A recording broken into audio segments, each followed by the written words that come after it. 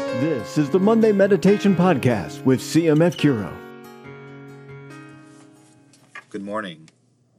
This is Michael Vaca. I am the Director of Ministry, Bioethics, and Member Experience for the Christ Medicus Foundation. Privileged to present to you the Monday Meditation for Monday, July 12th, 2021. The reading today is from St. Matthew, chapter 10, verse 34 through chapter 11, verse 1. Do not think that I have come to bring peace on earth. I have not come to bring peace, but a sword.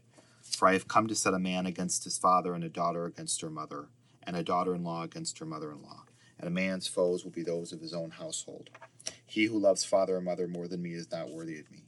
And he who loves son or daughter more than me is not worthy of me. And he who does not take up his cross and follow me is not worthy of me. He who finds his life will lose it.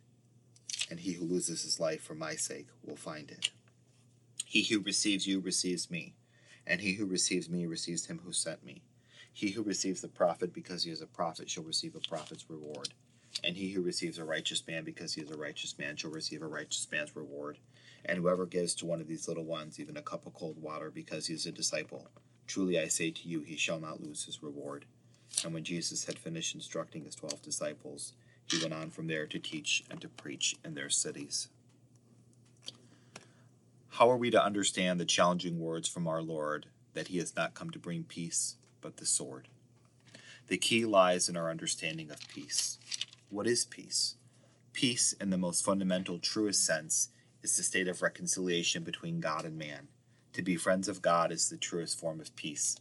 In this sense, then, Jesus is the Prince of Peace.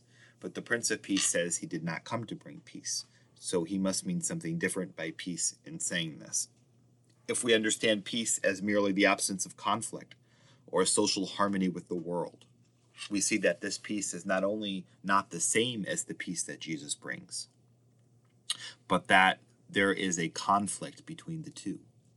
How can we have peace with God and peace with the world when the evil one is the prince of the world, as it tells us in St. John chapter 12, verse 31?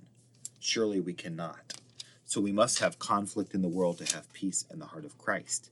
That then is what Jesus means by bringing the sword, so that we may have true peace. The Prince of Peace will not allow us to have a counterfeit peace, a false peace. To find out more about CMF Curo's Catholic healthcare option, visit mycatholichealthcare.com.